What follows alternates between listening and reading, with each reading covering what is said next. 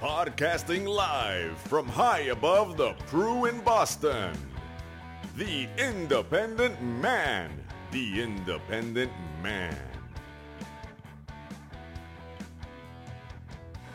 Hey, good evening and good morning and welcome to the Independent Man Podcast. Fire was coming from everywhere. They were firing at their own people. When they didn't have much weaponry in our district, they covered our district with artillery fire and they claimed it was from the Russians. We could see the shells were coming from the Ukrainian soldiers. We could with our own eyes. We did not sleep day or night. For almost 10 days, we lived under constant fire, and we saw it was coming from Ukraine soldiers. At first, they shelled us for 2 to 3 days, specifically targeting residential neighborhoods. It was as if they wanted to force more people out into the center. They targeted the city center and advanced from side to create the impression this was being done by the Russians. It was not. They wanted the world to see Ukrainians being killed and make them believe it was the Russians.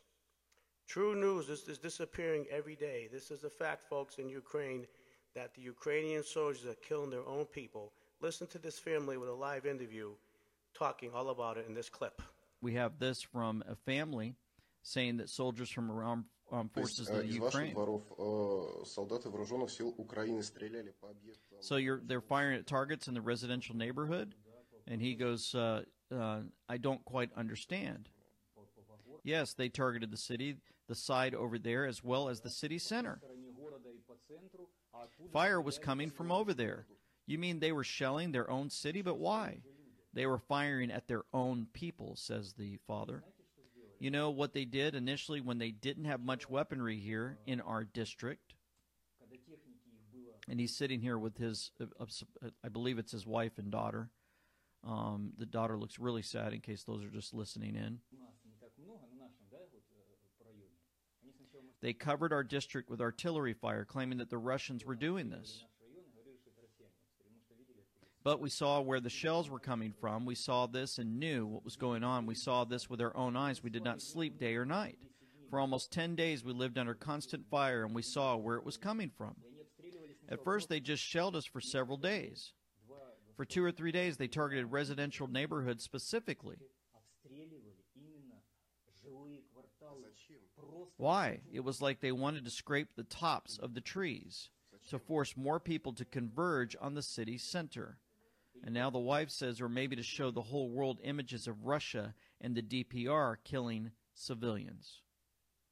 So she's saying that they're going to shoot their own people and then they're going to blame it on the Russians to put out to the world. Yeah. They advanced from this side to create the impression that this was done by Russian troops. And the look on that daughter's face is something I remember. I remember seeing those type of eyes, folks, when I was involved in the 2004-2005, I believe, year when 250,000 people plus were killed in the tsunami. And I was flown down to Thailand overnight. And when I got into, I believe it was Indonesia, we flew into the airport.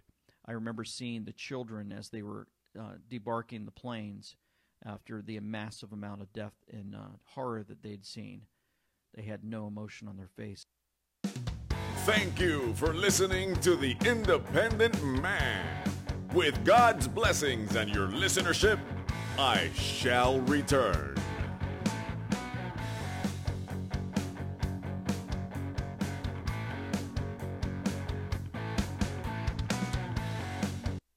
Losing a loved one is never easy. When the time comes to say goodbye, call the professionals known for their compassionate and quality service. Quinlan Memorials in Wakefield. For over 60 years, family-owned Quinlan Memorials has been proud to serve the Boston community. From cemetery memorials and inscriptions to maintenance and cleaning, they're there for you, and remote appointments are available. Go to QuinlanMemorials.com or call Ralph at 781-245-2505. Their family serving your family since 1959.